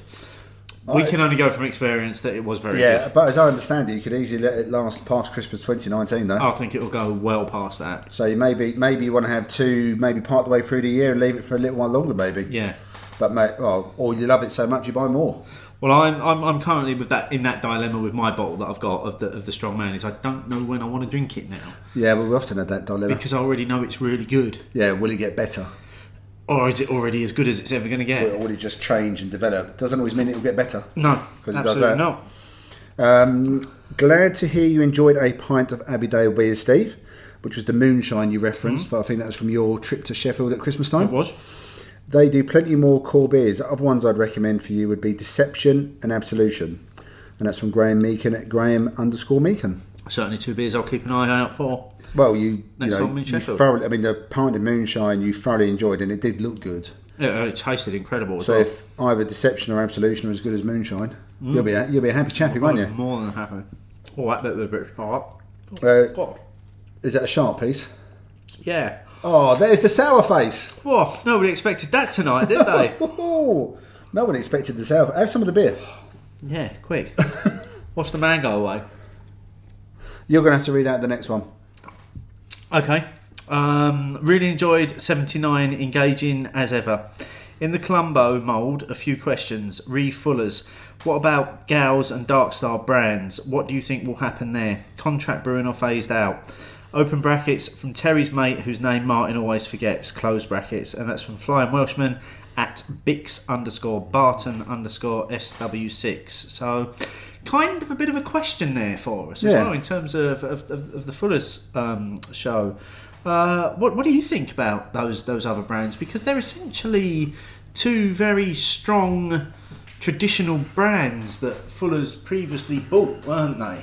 Yeah, so obviously the Gales buy from Fuller's was slightly different to the Darkstar. I think Darkstar was their in for craft beer, although they'd started to make a few forays themselves. Whereas Gales, I think, was an opportunity to get a couple of well-respected beers from Gales as well as a pub estate. Gales, by all accounts, was pretty much falling apart at the seams when they took them on. I could see Darkstar definitely staying part of the stable, but still being distinctly craft under Darkstar. I could, if I saw anything happen, I could see Gales disappearing. I've only ever seen 2 Gales beers from Fuller's. Sorry, I've just eaten another shot mango. So what you've got the HSB, which is like the very dark, very malty beer, and Seafarers. Yeah, those are the only 2 I see, isn't it? And is the HSB is probably different to anything else that Fuller's do. I'm not sure Seafarer is. No, that could disappear very easily, couldn't it? Yeah. And Gales is a brand which probably doesn't really touch the side so much with Asahi. So if you're a Gales fan, I would say that maybe you might want to be a bit nervous about whether those beers will survive. Yeah. But effectively, Gales are contract brewed now because they're not brewed at Gales, they're brewed at Fuller's anyway. Yeah, and they've been for many years. Yeah, well. so, it's already been contract brewed once. So they could still be contract brewed somewhere else if you wanted to max out Fuller's. But Chiswick, Darkstar, I think, will be fine, or potentially they may sell them off, or Darkstar might try to buy themselves back out again, or someone else buy them. Yeah. I think only time will tell, really, won't it? I think Darkstar's got more life. Depending on what they want to do with the portfolio. Yes, I think Darkstar's got more life though. Yeah. Myself. And yeah, sorry, Terry's mate, I've still forgotten your name. Yeah, he's not actually told us there. No, he did that purposely. So I know him as Flying Welshman, Bix Barton, and on Untapped he's the Master. Okay. Because he's a bit of another sci-fi Doctor Who fan. Still don't know his name. No, I know Terry, and I know that Terry's the Brigadier or Greyhound 1, but he has a real name as well. But I don't always need to know real names, do you? No. I mean, I think fairly much this year, the Crimbo Crawl, everyone has to turn up with a badge with their Twitter name. I think we're doing some "Hello, my name is" badges and let people write in their Twitter handle. Yeah, exactly. Don't tell us the name. No, but you don't always say it's your name. Yeah. But good question though. I like that. Thank you. Will Watkins at Dry Your Beers. Great to have you back with another Fab Pod. Thanks, Will. Pleasure. Glad you're enjoying them. Glad you're enjoying it. Rob's Beer Odyssey at Rob's Beer Odyssey. Hey, Beer O'Clock Show, I can't believe that neither of you recommended toast beer to go with spaghetti hoops. I mean, what's better with spaghetti hoops than toast? Well, something that tastes like toast, to be honest. Toast beer is just a bit of a light, weak pale ale, isn't it? Yeah, I've never tried it, actually. Yeah, I tried it. It was in a beer box once. Oh, okay. It's okay. I mean, it's a nice ethos, don't get me wrong. Yeah. But it doesn't make me want to go out and buy the beer. Okay. Flip side of that, Man Cave Beer Reviews at mancave_beer_. Just finished the latest podcast. Excellent as always. Spaghetti hoops and porter definitely sounds like a game changer. And Depeche Mode to finish. Close to perfection. So what we've done is we've suggested that you spend 60p, 70p on a spaghetti hoops and have some expensive bottle of porter to go with it. To go with it, yeah, and listen to some Depeche Mode at the same time. Brilliant. So from Sean O'Reilly at Uncrulia, Ice, because we asked Sean to give us some more information about Ice, because not is he only our resident number cruncher and statistician, he also knows stuff. He's a bit of a nerd. Yeah, ice in drinks isn't really my thing, but as you asked again, I looked into it for you and found this blog from Doing Science to Stuff. But he does go on to say it is specifically about different shaped ice, but also about different sized ice. Bigger ice melts more slowly, so has less of a diluting effect. However, it also has less of a cooling effect, so therefore it's a trade-off between cooling and diluting. And we will put a link to that blog in the show notes if you want to read about ice yourself, if you're a bit of an ice nerd. Or if you want to become an ice nerd. Yes. If you never knew you wanted to be before, now you are. That's your starting point. And then finally, I've already mentioned this tonight, from Riverman Brews at Riverman Brews UK, to show our love, we've released the Podcrawl episode with Beer O'Clock Show a few days early, and they released that episode on Valentine's Day, which documents my trip into Oblivion, drunkenness, and going wandering in the middle of London town on a Tuesday, Wednesday evening. Yeah, was it Tuesday? Was it Wednesday? I think it might be a Wednesday evening, yeah. First of all, thank you to Andrew, Luke, and what was the name of the sound guy? Paul? I want to say Paul. Okay. I was listening to it a mere few hours ago. Thank you very much, because I think the sound has come out really well, Brian. Bearing in mind it was the one microphone being done between us. I really enjoyed the evening. Really enjoyed spending time with these guys. We'll definitely do something in the future with them as well. Oh, without doubt, yeah. And it is the first 4 out of 4 show for the songs. I'm only 2 through at the moment because I don't remember the songs from the evening. Okay, but how good was that first mashup with the Rick Astley one? Really good. That's brilliant. Really good. Who ever thought of doing that? So yeah, really enjoyed it. If you haven't listened to it yet, please do, because as well as Steve's descent into oblivion, there is just some good content in there. It's a good chat about some of the pubs we've gone around. Very little chat about the beers. In all honesty, the beers were sort of incidental, apart from, well, I say incidental. Incidental to a point for some of us, but no, it was good fun, and we'll definitely do something with them again. So big shout out to Luke and Andrew. Yep. Now I've finished my. Oh yeah, you have, haven't you? Yeah, I think it was mostly to wash away the sharpness of the mango. You must have been really unlucky, because I had no sharp flavours. It might just be how my palate might just be different from yours. I might have different. Maybe I want to have different taste buds. You know, you've said before how you like really, really hot things. Yeah. I don't. It might just be. I do further sharpness and so that was really affecting me. Okay, final thoughts of beer. It was okay. I think maybe the fruit and the beer didn't really match. No. As in, this is the one which didn't we're striking out though, aren't we? Really? Yeah. Now on matchings. But having had the fruit, it helped the beer. Whereas the strawberry with the freesia didn't help. No, it didn't. The freesia suffered because of the strawberries. For me, the Pango was better because it took away some of the other fruitiness and sweetness, that really soft fruitiness and sweetness, and left me with a bit more piffy dryness as well. And let's be honest, it did taste like the things that it said it tasted like on the can. There was some peach in there was some mango in there. More the aroma for me, rather than the flavour. It's not one I'll be seeking out again, or as a collaboration with the fruits. It wouldn't be one I'd look for, but they're also not my kind of fruits. Yeah. So I think the grapefruit in the higher wine that I enjoy is because you've got that slightly piffy bitterness as well. There's a sharpness in there as well. And also, isn't there? You also have got quite a lot of confidence. You know what the underlying beer was to start off with.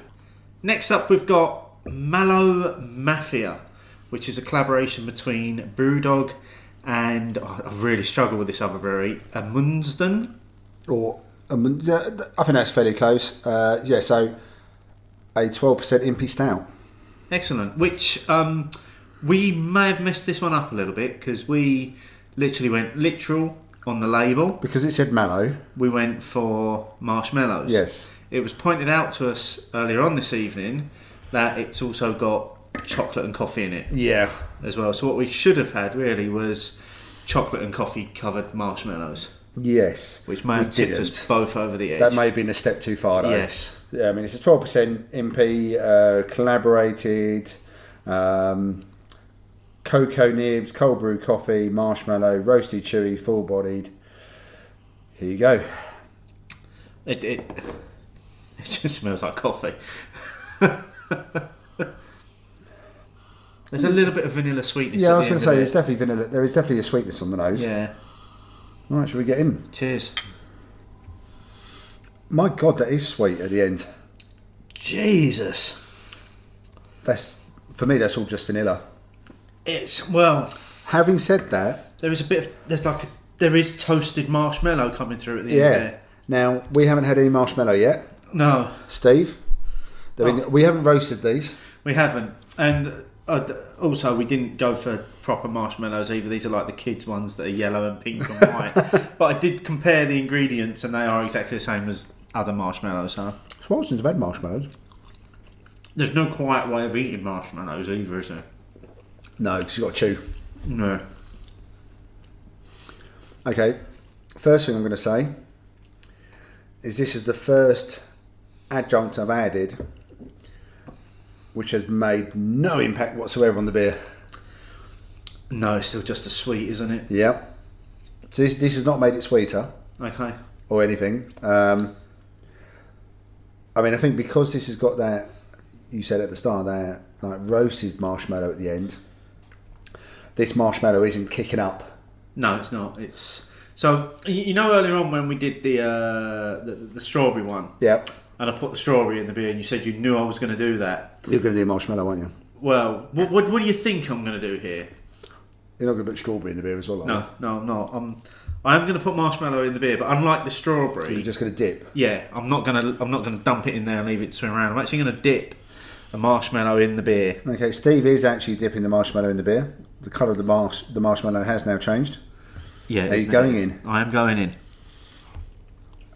But I do enjoy the beer though. It's a good end of evening beer. I mean, this is one of the ones from the 2018 Advent calendar box that Brewdog very kindly sent over to us, which will probably last until Advent 2021, I imagine. We're gradually working our way through. Well, that's some of because the beers in that fairly box. much every beer is over about 12%. Yeah. How you could have done those And on one a of the- day-by-day basis. Oh yeah, of course. And Because it's been an advent calendar. it was 24, wasn't it? Yeah, You'd be rotten you would.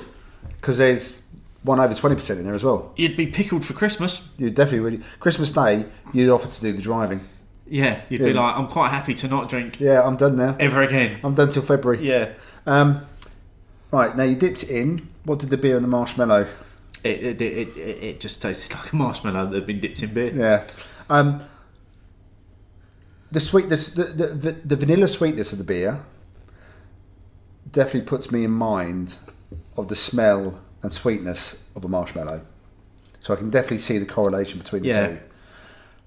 But it has got that roasted quality to it in the beer, which changes it a little bit. And do you know what? You know the way the label's done? I don't know whether it's something subconscious. It's making me thinking of those like tobacco type of notes as well, the beer. So I don't know if that's to do with the label. Yeah, I mean, because the label's like orange and brown, isn't it? Well, it's So- almost like that faded colour of like old wallpaper in Yeah, pubs. it's very 70s. Very 70s indeed, isn't it? The label. Yeah, I mean, there's a lot of flavours going on in that. There is a lot of flavours going on. That's a definite end of evening beer. That one. I mean, it's just as well we're not having another drink after this, Steve. Oh yeah. Oh yeah. I'm not sure I need any more marshmallows with it though. No, and I'm glad to be sharing it. Oh God, yeah. I don't think I'd drink a bottle of that on my own. That would be hard work.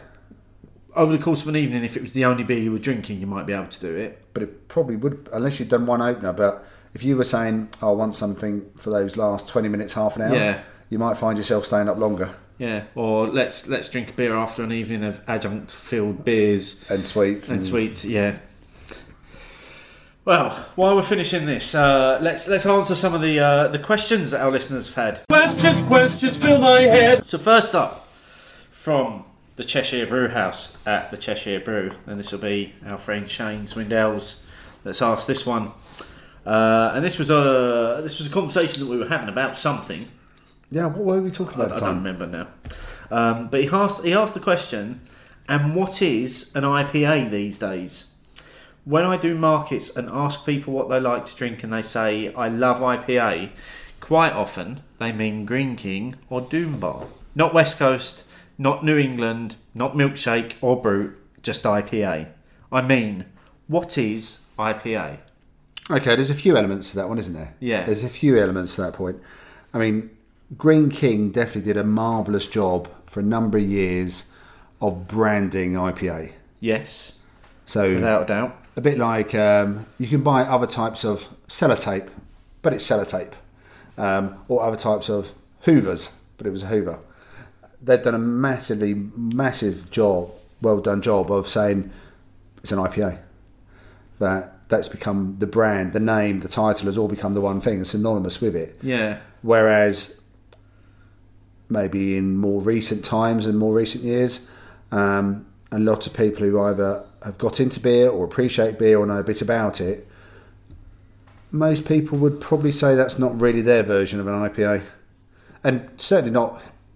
Doesn't sound like what the historical versions were. I mean, Green King that's IPA, a different element, isn't it? yeah, but Green King IPA is 3.6. Yeah. Green King IPA is just essentially a standard English bitter. Yeah, there's nothing pale about it. No, and many hops. No. If it's even seen a hop, I'd be amazed. Would that beer have made its long journey across and be welcomed in the subcontinent as it would have been at the time? Unlikely. No. So, yeah, but I can understand why that's what people say. And then similarly, Doom Bar has done such a good job on the bar in the last 5 or 6 years as well, especially since they're... But Doom Bar isn't an IPA. No, but it's Not even branded as such. It's a pale ale, isn't it? Isn't it branded as a pale ale? yeah, it's not pale either, is it? No. Same colour as Green King IPA. Yeah, if anything, I would say maybe it's even got a bit darker over years Yeah. than paler. So to you then, so if I was to ask that question to you, what is an IPA? What's an IPA? My version of an IPA would be somewhere between maybe 5 and 6%, pale, hoppy, a little bit bitter, quite well balanced. To name one, brand it. Name an IPA. Yeah. For me, I'd probably go for something that I'm familiar with and like something like a Jaipur. So I would have said for me, I would have gone punk or Jaipur. Would be. I think what you said at the outset there, in terms of Green King doing a great job of branding IPA. I think similarly to that, so have Brewdog in terms of for a different generation. For a new market, Brewdog have branded IPA as punk. IPA. That's what IPA tastes like, and you know, people will argue that it tastes different and that it isn't what it used to be and all the rest of it, and they've sold out because it's in so many places. But it literally is everywhere. Mm-hmm. I mean, I was in a David Lloyd gym at the weekend. Okay, listeners, bear with me on that one. I was actually in a gym, but they had bottles of punk IPA in the fridge at the bar in the gym. How many did you have, Steve? Actually, none. I was really good. I went. I worked out. I was really good. I bet you wanted to check one in there, though, didn't I you? so wanted to check one in. I so wanted to get one and check one in. But you know, but I think that's what IPA for this generation is. It's punk IPA. Well, EasyJet planes, they all have punk IPA. Yeah. So straight away, you're only seeing, forget about the word Brewdog, you're only seeing 7 letters. Punk IPA. And So it's hardly forgettable. and the two go together. You don't just say. You generally do say punk IPA. You don't say punk. Yeah. So yeah, I would say that Brewdog have done a fantastic job on that. And yeah, for me, Brewdog would also fit the bill for me. And yes, it's evolved over time, but it would definitely be whatever Green King says it is. I'm fairly much at the opposite end of the scale. Oh, absolutely. I'm with you on that, without a doubt. And this is. I want to throw this one back to our listeners. Tell us what when we say IPA, what does that mean to you? That must be a challenge, because he says he's doing the market, and he's trying to sell. And we've tried a lot of the Cheshire Brewhouse beers, and I think we've enjoyed them all, and especially some of their versions of IPAs, whether they be more up-to-date ones or the heritage ones, to try and convince people that if you're used to a Green King, which at least has IPA in the title, or you associate Doom Bar as an IPA, and then you suddenly pass them, I don't know, a Govinda. Yeah, it's good. I mean, it's apart from the fact that it's got alcohol in it, there's probably very little similarities. Yeah, it's a taste sensation. Yeah, so that's going to be that's got to be a tough sell. Yeah. Definitely. No, I'd love to hear from the listeners on that one. Yeah.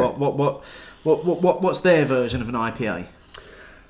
I think that would be really interesting to hear what people say. Yeah. See if there's any names that spring up all the time and stuff. And there's probably a few we haven't thought about as well. Yep, feed it back. Use the hashtag opinions, and we'll do some feedback on that on the next show or the show after that. May end up in bitter English. Who knows? Staying on the Brewdog sort of theme, the next question was from Miles Lambert at Miles Lambert, who I must say has done a very good job this week of trying to regain some points in the number one fan. Yeah, but he's been contest. mentioned a lot tonight, both here and Periscope. Yeah. Latest fanzine box includes a New England West Coast IPA. I stopped fanzine a while back. You're still going with it. Yep. So you've obviously had this beer. I had it less than 24 hours ago. Was it any good? Yes. Okay. But I will caveat that by possibly saying that maybe it's because I'm not such a massive fan of New England style IPAs, but by effectively blending with a West Coast IPA or creating some sort of hybrid balance, that you maybe lessened the impact of the beer I didn't like so much with the beer that I do like. So the West Coast won out? For me, the West Coast definitely influenced it. So you still had some of those soft fruits that we associate with New England IPA, but you did have some dryness, you did have some bitterness. You didn't have that sweet cloying. Was it clear? No. Okay. So it wasn't clear. So it was a bitter, murky beer.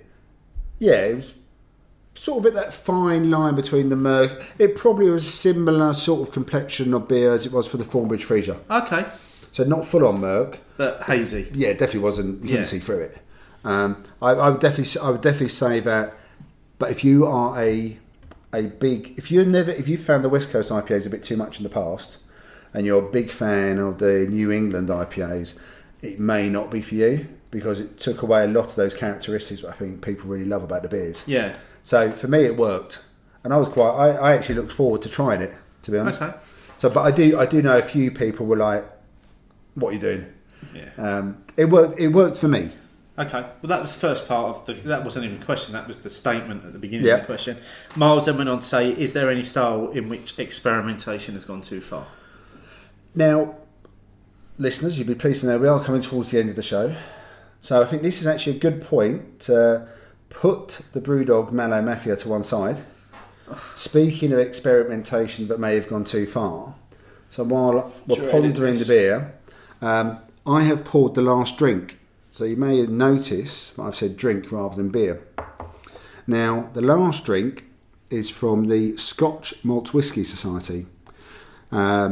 Society single cask number 9.5 or 9.50. It's titled Green Jelly Babies and Smarties. The sophisticated nose has honey, barley sugar and dried flowers, balancing exotic fruit salad. See, it's not just beer you can write these words about. With water, flower meadows, toffee and orange Smarties appear. Now that's very specific. Very specific. The palate has toffee, licorice, floral perfume, various fruits, ginger and tar. So this is a 10 centilitre bottle. It's been aged for 25 years and it's 50.4%. And Now, we don't have jelly babies, but we do have some green jelly beans and some orange Smarties. Specifically orange Smarties, because they're the only Smartie that has a flavour. Yeah. So are we? What are we doing here? Are we I doing... think, like everyone, we tried the drink first. Okay, let's try the drink first. Cheers. Cheers. Yeah, that just smells like whiskey. I knew you were going to say that as well. But I'm not smelling much more than just whiskey. God, it'd have to be really good to get other stuff out of that.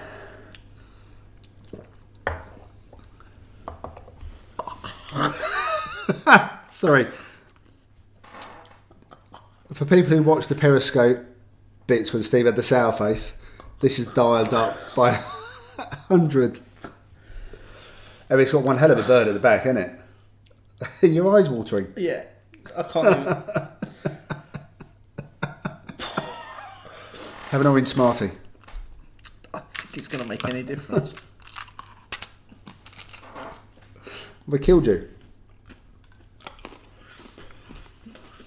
I'm out at that point. Oh, the orange Smarties are nicer. The orange Smarties really balance out the whiskey in my mouth and really take down the burn. I mean, that just felt like pure alcohol Well, I mean, it's... to me. I mean, 50.4. I mean, I've got a couple which are towards the 50% in the cupboard. For me, I got none of the flavours, none of the aroma. You know, sometimes with the whiskies, we can have a peaty one, a smooth one, or something which is, you pick out a particular type of barrel, but it's been in necessarily. This one smelt like whiskey, tastes like whiskey, and burned the back of my throat like whiskey. Yeah. The Smarties, though, however, work really well, mainly because it just adds a different element. It just adds some orange flavour to it, which takes away from all that But burn. I will carry on sipping. You might not. No. You can finish mine for me. That's all you. The refresher of the question was: is there any style which experimentation has gone too far? Yes, that. For me, and it was one that came up literally in the last week or so, from Eyes Brewing, who have just released or are due to release a Black Brute IPA, which I think we discussed this briefly earlier, and you said, well, nobody's really nailed the Brute IPA style yet, so why are we now doing black versions of it? Seems a bit weird to me. Yeah, I mean that feels like it's one shark that's been jumped too far. Too quickly as well. Yeah. Too far and too quickly. I mean, no one's really built up that core Brute IPA, something that people will say, oh, you know what? I get it now. I wouldn't mind going back to that. If there's ever been in all the time I've been into beer, I've never known a style to be such a flash in the pan as Brute IPA was. It came, everybody was making it, and now it's gone. Yeah. And it's really weird, because normally styles will last for a little bit longer than that, but that literally seemed to happen in a 3-4 month period. Yeah, it wasn't a slow build. It came in, big bang, and then went. So it was like one of those. It wasn't like a firework which had loads of extra bits going on. One big bang, and then it sort of stopped again. And yeah, I'm surprised that someone is still. I mean, to be fair, I haven't tried it. No, it might be a really good beer. Yeah. You know, are they trying to create like a black IPA, but with maybe some of that dryness and sprightliness of the Brute style that I think seems to be there in most of them? Who knows? So if someone does try it, please let us know. Yeah. I would be curious. Don't want to write it off without having... But it does seem a bit quick to be doing that mixing and matching already. Yeah. I wasn't too sure about it off the top of my head. Well, Joking aside about this. Actually, this no, just before you said, just going back to that, in terms of you saying it seems to have come a bit quickly. I don't think we've seen a black New England IPA, have we? I can't think of one. I mean, the blueberry and waffle from Vocation and Yeasty had Vermont yeast in it. Does that count? A stout. Well, it did say it would be murky. Actually said that. Yeah, but it was a stout. Yeah. So no, I don't think we have seen a black New England IPA. Okay. But maybe there is one out there that me and you just haven't spotted, to be honest. Maybe there's one out there in the wild. Yeah, not being fans of the style, it's not something we would have gone chasing, is No, it? Let's but be honest. I'm sure I would have noticed the picture had been posted. Yeah. You know, that would have stuck out quite a bit, wouldn't it? An Iceman Black New England IPA pour. Yeah. You'd have noticed that, wouldn't you? No, I can't think of one off the top of my head. I mean, I'm sure there are some. Like I said, the flavours which I don't really like, or the flavours which people don't advertise.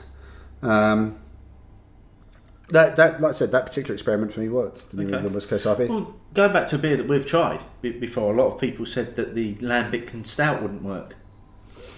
The Guinness and Timmermans collaboration, because there's no such thing as a dark Lambic. No, and that was especially having it quite young. The first time I had it, with those chocolate notes coming out over the top of it, the Lambic has started to win out in the latter tastes. I thought that was fantastic. They're definitely going to do it again, aren't they? Of course they are. That's going to become an annual release. That was well received. Yeah. So yeah, I suppose that would be one which you say it won't work, and it turns out it does. Yep. And again, it's another one. Well, let's throw it back to the listeners. If you think there's any styles out there which have just gone too far, let us know. Yeah. Use #opinions. Be very interested. Actually, probably a few we've had. Probably just haven't thought about them. Without a doubt. So you are finishing off the whiskey for us both, because I literally cannot go near that. That was a bit much for me. On the whole, has our experiment worked? There's characteristics in the beers. I would say that all the beers we had, forget about the whiskey, all the beers we had characteristics of the main adjuncts they had advertised. I think the pairing that worked the best for me, if I think about the two things I liked the most together anyway, was the wild beer. I'd have to agree. I think that was the two that went perfectly. Yeah, what I didn't think that one really detracted from the other. If anything, you lost that just a tad sweetness on the Millionaire, but that didn't detract from it. The mango, slice of the mango, apart from you being a bit unlucky maybe and having a couple of sharper bits, I thought actually helped my appreciation. Bitterness to the beer. Added bitterness to the beer. That was the strangest one for me. Yeah, was how did that make the beer more bitter? Yeah, that was an odd one. But yeah, I think we've either for whatever reason luckily chosen some good brewers. I think they all are, and some good mix of beers. But I could pick it out what they were trying to do. Yeah. Although the only thing I would say the most artificial type one probably felt like the Thornbridge Freezer. Yeah, I've got to agree there. But that might have been the use of lactose. Yeah. Like I said, it definitely reminded me, once I remembered strawberries and cream, the hard-boiled sweet type thing, that's all I could have in my head. And then especially when you had the strawberry before it definitely took away some of the notes, the strawberry notes from the beer. But yeah, I enjoyed that actually. Excellent. So good suggestion, Steve. I mean, that was your initial idea, which we then played about with and worked on. You're welcome. It was a good suggestion. Like I said, it's not a line-up of beers I would choose to do. No. May never choose to do again. No. Mostly they're beers, maybe with the exception of the Thornbridge and the Tiny Rebel beers. Mostly they're beers that you'd look to finish the evening with. Yes. Rather than go 1, 3, 5. Throw in a mix. Yeah. And that brings us to the end of this week's show. To the end. So what are we up to next time? Well, we're out on the road again, aren't we? We are. On location. Yes. So James Dowdeswell, is that how you say the name? That's how I think you say the name. James Dowdeswell. Yeah. He's written a book recently, and it's mainly about pubs, isn't it? It is, yeah. And we're going to have him on the show as a guest. So it'll be fairly much, a normal show, but we'll get the chance to talk to him about his book and his opinions on what's going on in the beery world at the time we record. Yeah, and his experiences within the beer industry. Yes. I've read the book. You've not had a chance to read it yet, but he's had a very ingrained upbringing in the beer industry. Yeah, I'll be interested to see how living in the pub industry differs to living like I had with the off license. Yeah. Be quite interesting actually with the off trade versus the on trade. Yeah. So if if any of our listeners have got any questions that they'd like to ask James, let's have them. Again, use the hashtag opinions as you can for anything to do with tonight's show in terms of feedback or questions or anything. We do like to ask our guests questions from our listeners. So if you've got something you'd like to ask James, let us know, and we'll make sure that we try and ask as many as we can. Yeah, definitely. That should be good fun. I'm looking forward to it. Excellent. I'm going to go back to the beer. my Mallow Mafia, and that's how I'm going to finish my evening. Cheers. Cheers.